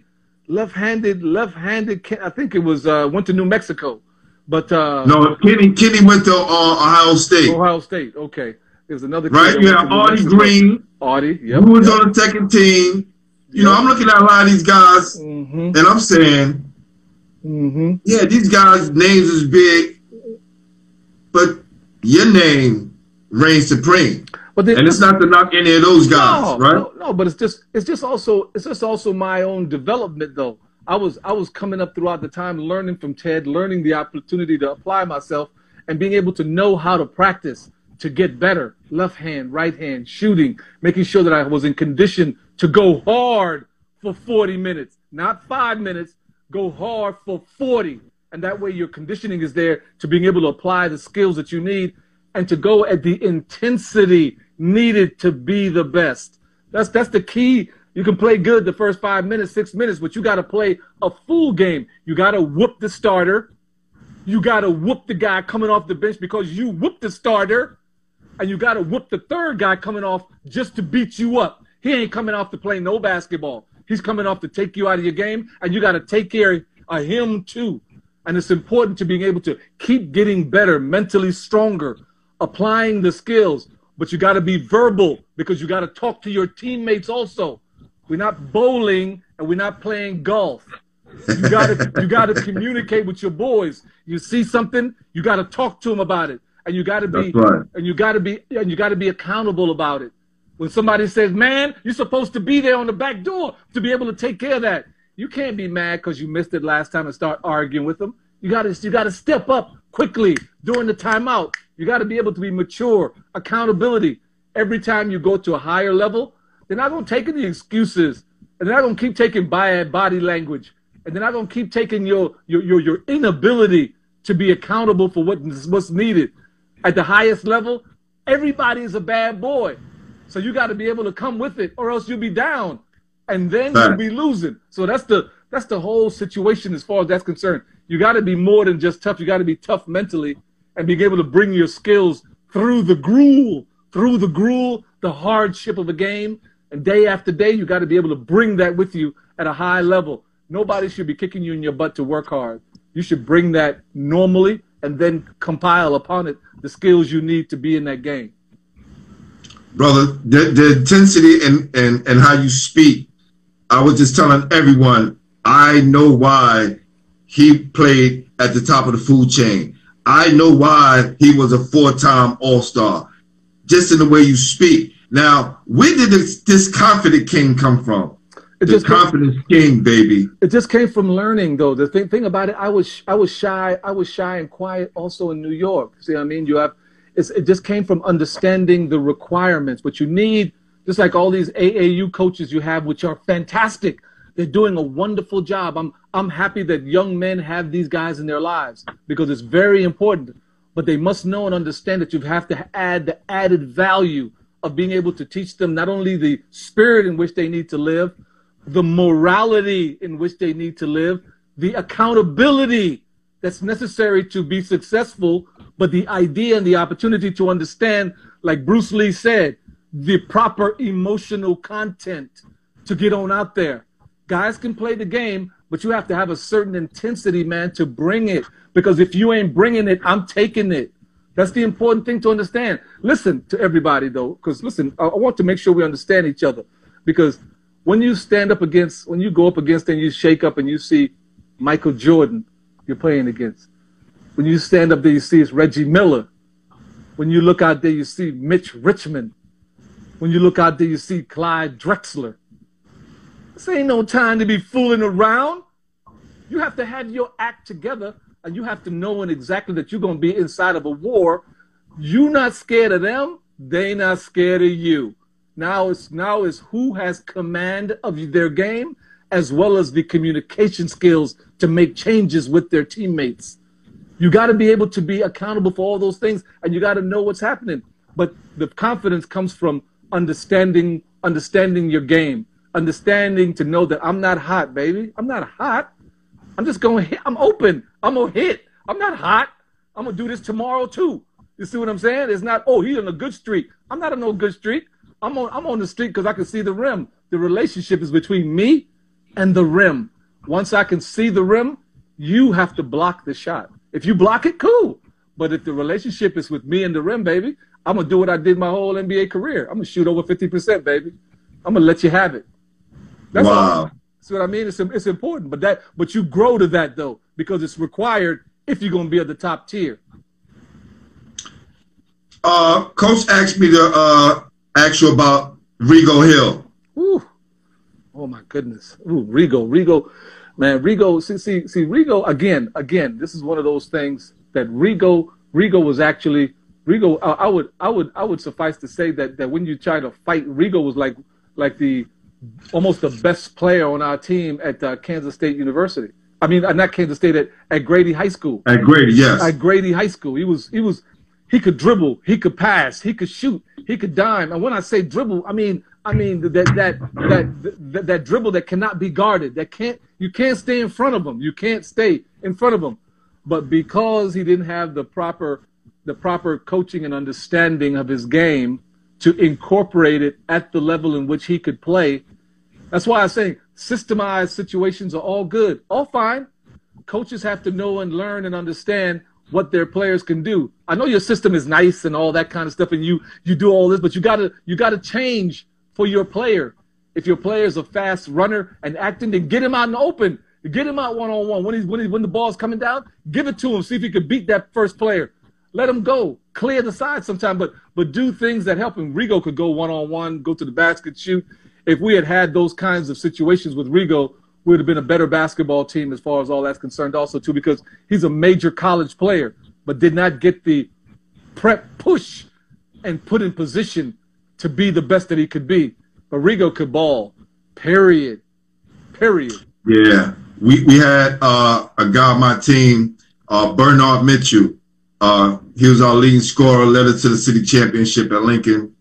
And he didn't get the help and the push he needed, right? Because he could have played major D1 basketball and even made it to the NBA if he just had that push, right? But we always talk about it. He's a great professional, and he does well with his family and his kids, so it all still worked out. Who was your toughest competition in high school? Well, I mean, in high school it was always Jefferson. You know, Jeff was always tough. Erasmus was always tough. That kind of a situation was those guys that we would play with all the time, as far as that's concerned. And of course, I mean, we beat Albert in them by 48. But I didn't want to mention that. But okay, but I didn't want to mention that. But okay. Hold on. The great when he was like Kenny Anderson in New York City at that time. Our team played against Albert at Fort Hamilton, and we went up there and rocked them because we had a better team. We had a better overall team. Okay. So I'm saying we had a better overall team. He was the only one there, and some other guys, and we had me, Rigo, we had all kind of people that could hoop. So it was very, very tough for them at that time. But Al by himself, Al could play, man. Al could play as far as all that's concerned. But it was definitely the teams over at Jefferson and over at Erasmus also too. I played against Eric Marbury a few times also too. But I think I'm waiting for you to talk about Lincoln because we like right around the corner. Yeah, like, but there was no rivalry then. Yeah, but I can't talk about teams that always whooped our tail though. I can't do that.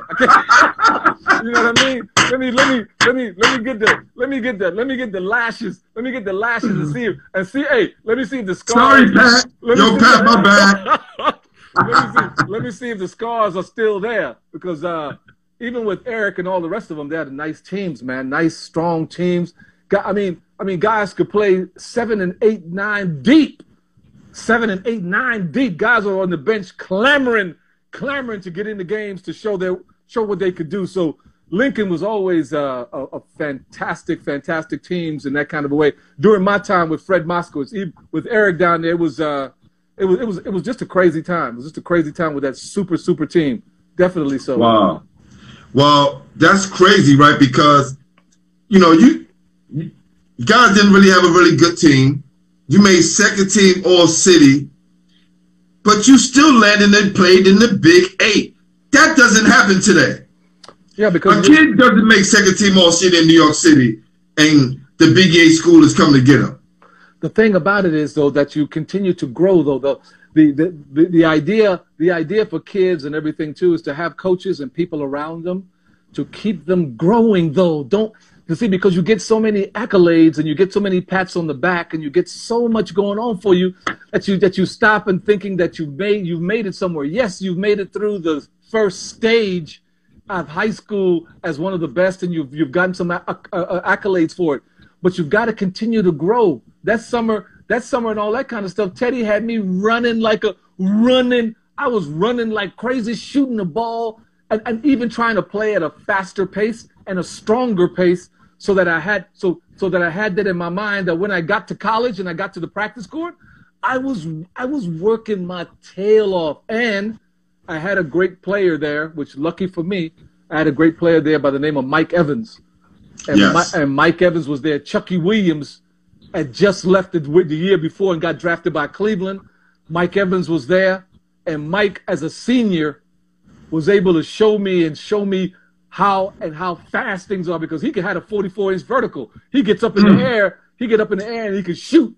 So by the time half the year came, coach would put me on Mike. So I had to guard him, run with him, guard him, that kind of stuff. So it was so intense that I was just getting ready for practice. Like, yo, let me go get this guy because he's a two-time All-American. I got to go get him. And by the time the year started to play, it's like, okay, Rose started to show his wares at the end of the season coming down. It's like, oh, this kid is stopping even the great Mike. So by the time Mike left for the pros, I came back the next year. I was ready. I was so quick laterally, get up in the air, could play, could understand defense. So I mean that's the reason why I had the chance to be 3 times. I mean, the conference defensive player of the year 3 straight years in a row. You know what I mean? Which was big time. Who was this? But before you got there, who was the school that was recruiting you? Because and you explained what I was asking very well. But what I'm saying is, what you did in the 70s won't happen today. That's what I'm saying, and it's such an accomplishment, right? Who were some of the other schools that was recruiting you? Well, the schools that were recruiting me were from all over. By the time I was a senior, I was on my way to being all city in New York. So now the important thing that I was recruited from schools in LA to New York to all over the place. I went to my first recruiting piece was I went to Syracuse. I took my recruiting trip to Syracuse where Rick Pitino was there being a recruiter and telling me all kind of stuff. My coach and I looked at the roster and saw all these sophomores and all these freshmen. And he asked me, look at this roster. When are you going to play? I looked at the roster and said, you know what? I can't come to school here. Then after that, there were 2 Brooklyn coaches that went over to Centenary College, Robert Parrish and all this stuff, independent schedule, all that stuff. I went there. And I said, no, that might be something good, but it wasn't a good feel. Then I went over to Marquette with Al McGuire. I went over to Marquette and got a chance to be there, which was sweet. Al was wooing and talking and this and that in New York and Brooklyn, and we love you and this and that and the other. But I got a great break because one of the administrators came over to me and whispered in my ear, said, Al might be leaving. Al might be leaving. Oh, once again, Glenn. Once again, man. Want a break? A break. I got a break. So I didn't sign there. And right after the recruiting trip, he left. He booked. He left. Was Sam Worthington in at the time? I don't think so. I think Butch Lee and them had already left too. Ellis, okay. Bo Ellis and Butch was over there with their smooth uniforms that came out. They had the only uniform that was outside. Amazing. I love that. You know what I mean? Yes. I love that too. That was a selling point. But I didn't go there. Then I went to Kansas State University. And in that visit, I knew and understood exactly what was happening with that stuff when I went over there too, because that coach, Jack Hartman, don't forget, he's the one who coached Walt Frazier at Southern Illinois. He was Walt Frazier's coach. See what I'm saying? So I knew, like, he coached Walt Frazier, the New York connection, that childhood connection like, now. That connection there, like, oh my God. And now he just left, Chucky Williams just left first round with Cleveland, and he's coaching another All-American. He can help me. He can help me develop. So I came back, told my coach, and that's it. That was the last visit. I didn't take any more visit outs to UCLA or Arizona State or going somewhere else. I didn't do any more. I stopped right then, signed, and concentrated on going to Kansas State University, which, again, was a great choice, and it helped me to go to a place that wanted me and was going to give me an opportunity to play right away. No fooling around. Sometimes kids need an opportunity to play, but not to just jump out into any starting situation.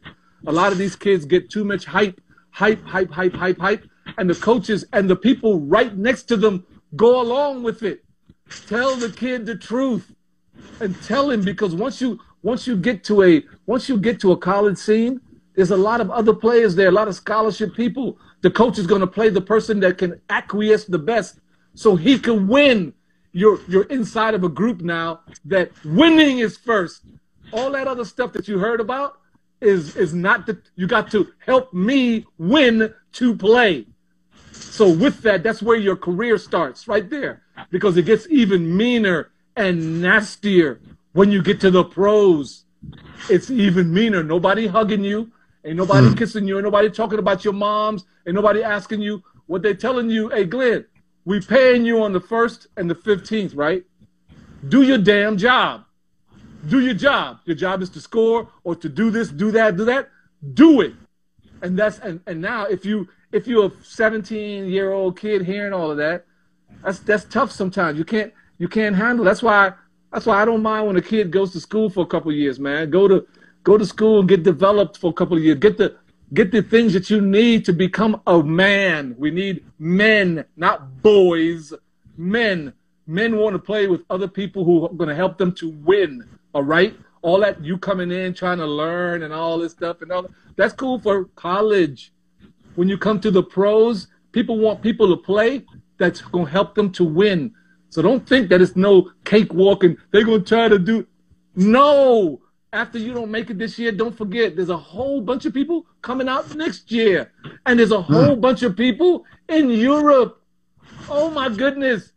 And it's a revolving door. It's a revolving door, dude. So if you're not ready to do what you do, stay in school. What you doing coming out and you're trying to, no, stay in school, get your education, understand a lot more about what's needed, what's necessary, get your game on, get control and command, and then come out and show them what you can do and come out and take, not come out and be on the other side.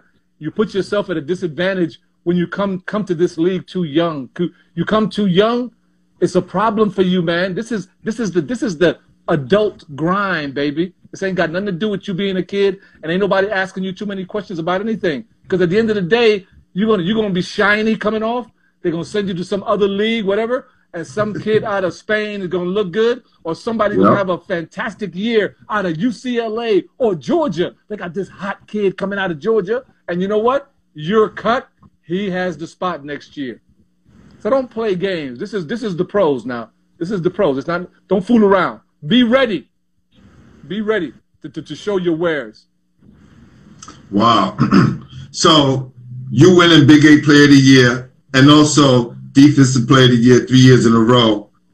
Did you realize I'm going to the NBA, or was it a game that you played to let you know that you was ready for the NBA? I knew as a senior I was ready. I was ready knew as a senior because the year before I had gone down to Rupp Arena and tried out for the 1980 Olympic basketball team. So I was down there with 78 other top players from all over the country and all that kinds of stuff, and everybody was there. And we played down at Rupp Arena, and it was 2 weeks of light that booty on fire. That's what it was. Grab your blowtorch and see if you can make them hop. That's the main factor. Just kicking tail. It's all over the place. And with that, Glenn, I knew during that second week that I was going to be on the team because I was whooping everybody's tail when I was there. Just me and Isaiah, Mark Aguirre, Sam Bowie, and people give Sam Bowie a bad name now because he broke his foot. But there are reasons why he went ahead of Jordan, people. You just don't understand what kind of player that was. And a guy by the name of Michael Brooks out of LaSalle, man. Made the basketball team with all kinds of players. Darnell Valentine, all those things. I went down that morning. 2 weeks later, I went down that morning and expected to see my name. I looked and I saw Kansas State University, Rolando Blackman. I went right to breakfast. I said, cool. I went right to breakfast. How did I miss that? And it's crazy because I saw a picture of you in the uniform. I was on the Olympic team. Oh yeah, I made right. The Olympic and I team. scrolled past, and that's when I got the All-Star pick. Wow! But this is a great segue to my next question. You down at the Olympic trials? All these ball players are there, top-notch Division I players. Guys that's going to go the first round, guys that are, thinking about being legends in the NBA. Oh, yeah. Who ass did you bust? No. I need to know. All of them. Charles Bradley, Sleepy Floyd, Al Wood, all of them, all the guys that were down there playing the game. It was something that at first, the first day that I was going down there, you're a little bit conscious of all the best players of meeting at one time. And you're conscious of it. And I talked to my coach about it, and he said, son, just like in that country voice, he said, son, what are you worried about? You're one of the best in the country. Just go do what you do every day.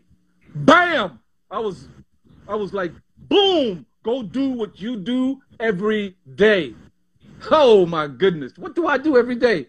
I put it on every day is what basketball was all about. And putting all that together and everything. So I went on that court, and over the 2 weeks, man, I'm telling you, I knew by the second week that I was on the team, saw my name on there. And then after we made the 12, we went to Colorado to see who was going to start. And that was something special where we were in Colorado Springs, Colorado, trying to kill each other to see who was going to be the star. And it ended up being the starting shooting guard on our national basketball team. Straight up from Panama, you know what I mean? Straight out of Panama, 8-year-old coming out of Panama, coming to the United States and being the starting shooting guard on our Olympic basketball team. You know what I mean? I'm still mad at Jimmy Carter for taking us out of the Olympics and the political side. The Russians are in Afghanistan, so let's show them by not letting the Olympic team go to play. So they used us for political purposes as far as that's concerned.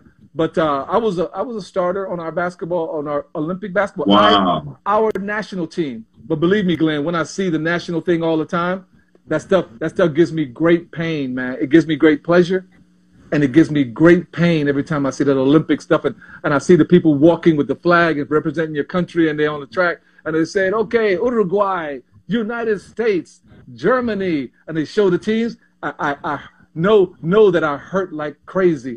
It's still painful today. 2020 is still painful today to have that kind of thing taken away. Can you imagine coming from Panama City, Panama, and going all the way throughout and making your national team? So anyway, it was just crazy, but it was special also too to be on that basketball team and to show and prove your wares. Definitely. That's awesome. That's awesome. So what's the difference between college and the NBA? The main thing is your mental and physical structure. You've got to be able to, as I would say, take the truth and be accountable for the truth. But right away, there has to be a different level of maturity and understanding of what you need to do and how you apply yourself. When somebody says, "Hey, Glenn, man, get back, Glenn. What you doing?" You know you didn't get back. You can't come back at me because I yelled at you. You the one didn't get back. So just to squash things, just say, "Ro, I got it. I'm gonna get it. Boom. Now I can go on to other things." But if you say something different, Glenn, I'm gonna have to argue with you. You see, now we're gonna have to argue because you did not get back. You did cause the other guy to get a foul. You did cause them to get 2 more points. You understand? Now we're gonna have to argue and fight. And that's going to be a problem. Be accountable for what you did so that we can squash it so we can move forward. There's a different level of strength and mentality with that. And also when you get to the pros, man, the top players have control of their game. So you don't fool around and let people open and all that kind of stuff. You don't like fool around and this guy might miss. I hope he might not miss. You fool around, you have to be careful. That dude is a pro. That dude is a top line pro. That means he's coming at you. So the idea is that he has control of his game and has lifted his game where he can call on it, command it, and here it comes. It comes. It's right there because he's controlling it. He's controlling it because of all the hard work and the mental focus that it takes to being able to play the game. It's every minute of the game. It's 24 seconds. A 48-minute game with 24-second intervals. You got to be ready to ball, man. You got to be ready to ball. So it's a difference in maturity and the execution, the level of execution of your skill. Wow.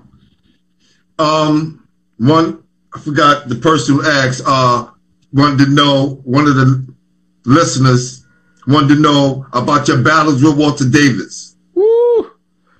Yeah, Walt was a guy that I really enjoyed playing against Walt because it was almost some of the same style as far as that's concerned, catching and shooting, coming off the screen. You got to get to him by half court because you can't let him run up on you, all that kind of stuff because he could shoot the jumper. He had a couple moves, spin moves, and once he got the lock position, it was hell to get out of his way to stop the shot. So for me, it was a lot of fun to play against him because at the end of the day, I won a whole bunch more of those battles as far as that's concerned. And he was a guy I respected a great deal also too, because he was also a fierce gentleman on the court. He was fierce and played, but he was also a gentleman on the court as far as that's concerned. Now his buddy Ricky Sobers, who elbowed you in the face, hit you in the stuff, grabbed your jersey, hit you in the nuts. Ricky Sobers was nasty and dirty. But you understood exactly who you were going up against and what you had to do in order to implement your game. But I loved playing against Walt, and I loved playing in Phoenix also too. It was always warm. It was always nice. The rims was always smooth. It was always good. That's one of my favorite places to play was in Phoenix. Well, another guy I know you gave the business to, and he said it out of his own mouth, was Michael Jordan. Shoot, well, listen though, Mike will have you twisting the knots if you fool around with that kind of stuff too, because his greatness is far and a cut above. He had the physicality, he had the skills, he had also the energy, power. He was a power and strength almost like a little power forward in how strong he was and that kind of stuff. But the thing with Mike is that the only thing you can do, and this is not looking at you coaches talking about writing stuff on a board and you're going to do this and you're going to do that. You're not doing none of that. And all that stuff you wrote, look at the career. It don't work. It didn't work. So you understand that don't work. And I'm telling you that, and you already know it. Don't be mad at me because you're the one wrote on the board and you know it didn't work. The important thing Tell him, bro. The important thing about Mike, man, is that you have to have offensive skills, and the only way you have a chance is to go at him. You have to go at him. I used to go at him, and so did Reggie Miller, so did Mitch Richmond. Those guys that you have a chance to, you have to give him a chance to foul you and to know and respect the value of what's going on. But that's the only chance you have, is to be able to use your skills also to put points on the board, to being able to get those things done. And don't forget, if you're out in the open and you find yourself alone, don't have no pride. Just yell out loud, help, help, help, help. That's how you do that. That's how you do that. Don't be saying stuff like, I got him, I don't need no help. Nope. Yell for the next man next to you. Come over here and get the ball out of this guy's hands, because he was that special player that could play the game at the highest level, and the cut was above everybody else. So you had to use your skills to go up against him, to make him play some defense, and that's when I used to be able to have a chance to get him. Well, I also was reading that you was a very important person to have on the team, and also to have in the locker room, because you exemplify what a professional should be. It's just all the things I learned from my mom and all the things that I learned from Teddy. That's the basic part of the whole thing too. A guy like Ted was a lifesaver, because I keep telling people all the time, he not only helped me with not only the game, but he helped a lot of other kids also too. All of us that were in the program, guys went on to be real estate agents, bankers, teachers, different situations that they put themselves. They went on to be coaches also. But he gave us the situation and understood that it's a team game. The camaraderie, the respect, the value, the integrity that's necessary in order to carry on from game to game to game. You're playing with 12 people plus a coaching staff, so you got to come together under some kind of moral rule. There has to be a morality about what you're trying to get accomplished, and trying to do that for the next man. I care for you, you care for me, and we go on as brothers out there on the court to being able to beat the opponent and try to get that done. And that's what was important to me. And Teddy was the one that laid that down for all of us to see day after day in his own life, and how he carried himself on the basketball court and the things he taught us. So it was him who gave us the path and showed us the way. Wow. Well, one of the questions that Phil Hayes wanted to ask was, what was Pat Riley thinking when he left John Stark in the game and had you on the bench, the gunner from Brooklyn that he could count on, the same guy that high was percentage all season, right, no seconds after the clock on the All-Star game, and you show why you're the confident king? It's just a matter of pain. What the hell was he thinking? That's one of the situations that pains me the most all the way throughout, because at the end of the day, guys, I know it, he knows it, because I said to him I was ready to play, to help John out. I knew he was ready. Oh, listen, John's a fantastic player, man. He came through so many times, putting all these pieces together. He was like butter, man, playing the game and playing with such great intensity. But in those times, he just needed help. Let the man sit down for a minute so he could do that and understand that I'm playing against Houston, a team that I was wearing out on a regular basis. I had a high scoring average against them dudes, just whooping them down. The important thing about it was that it was a situation where you needed a veteran touch at that time. You needed that kind of thing to come through, and somebody who wasn't scared, somebody who knew the situation, somebody who understood where we were and what we had to get accomplished, and just give John a chance to calm down, get a Gatorade so that he could cool out instead of just busting a 2 for 18, and we couldn't get to where we needed to go. I tell you what though, I had a 35-40 minute shower after that. I just stayed under the shower and let the water run over my head, and I knew that it was done. That was over. That was it. No more NBA basketball as far as that's concerned, because I could not go through the things with New York anymore in that way. And I knew that the opportunity was gone and it was finished. We had just lost the championship in Houston. And now it was time to move on to other things and try to get the opportunities to move forward. But all I can say is that Coach Riley has since apologized for that. No problem. But the important thing was, I'm telling everybody, I was ready. We knew. Listen, let me tell you, we all knew. Great question. Great question, Phil. Thank you. That's all. I was ready. So I wasn't like, you're not ready. I was ready to play. So that's the main factor. Because it's a big situation, and I was ready for that. That was my situation. I was a go-to guy. I was a last-second shot maker. So the important factor was I was ready to go, ready to help, but I didn't get the call. I was real disappointed and still remain disappointed today, man, for the opportunity lost. Listen, my artist never says anything.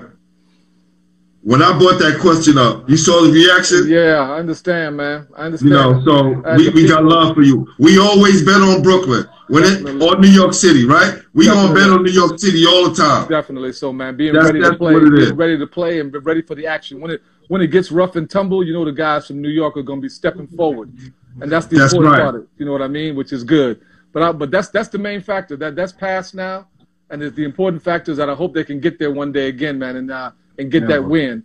that's never gonna happen. That's never gonna happen. He a Knicks fan. I don't really like the Knicks. I'm rooting for you though. I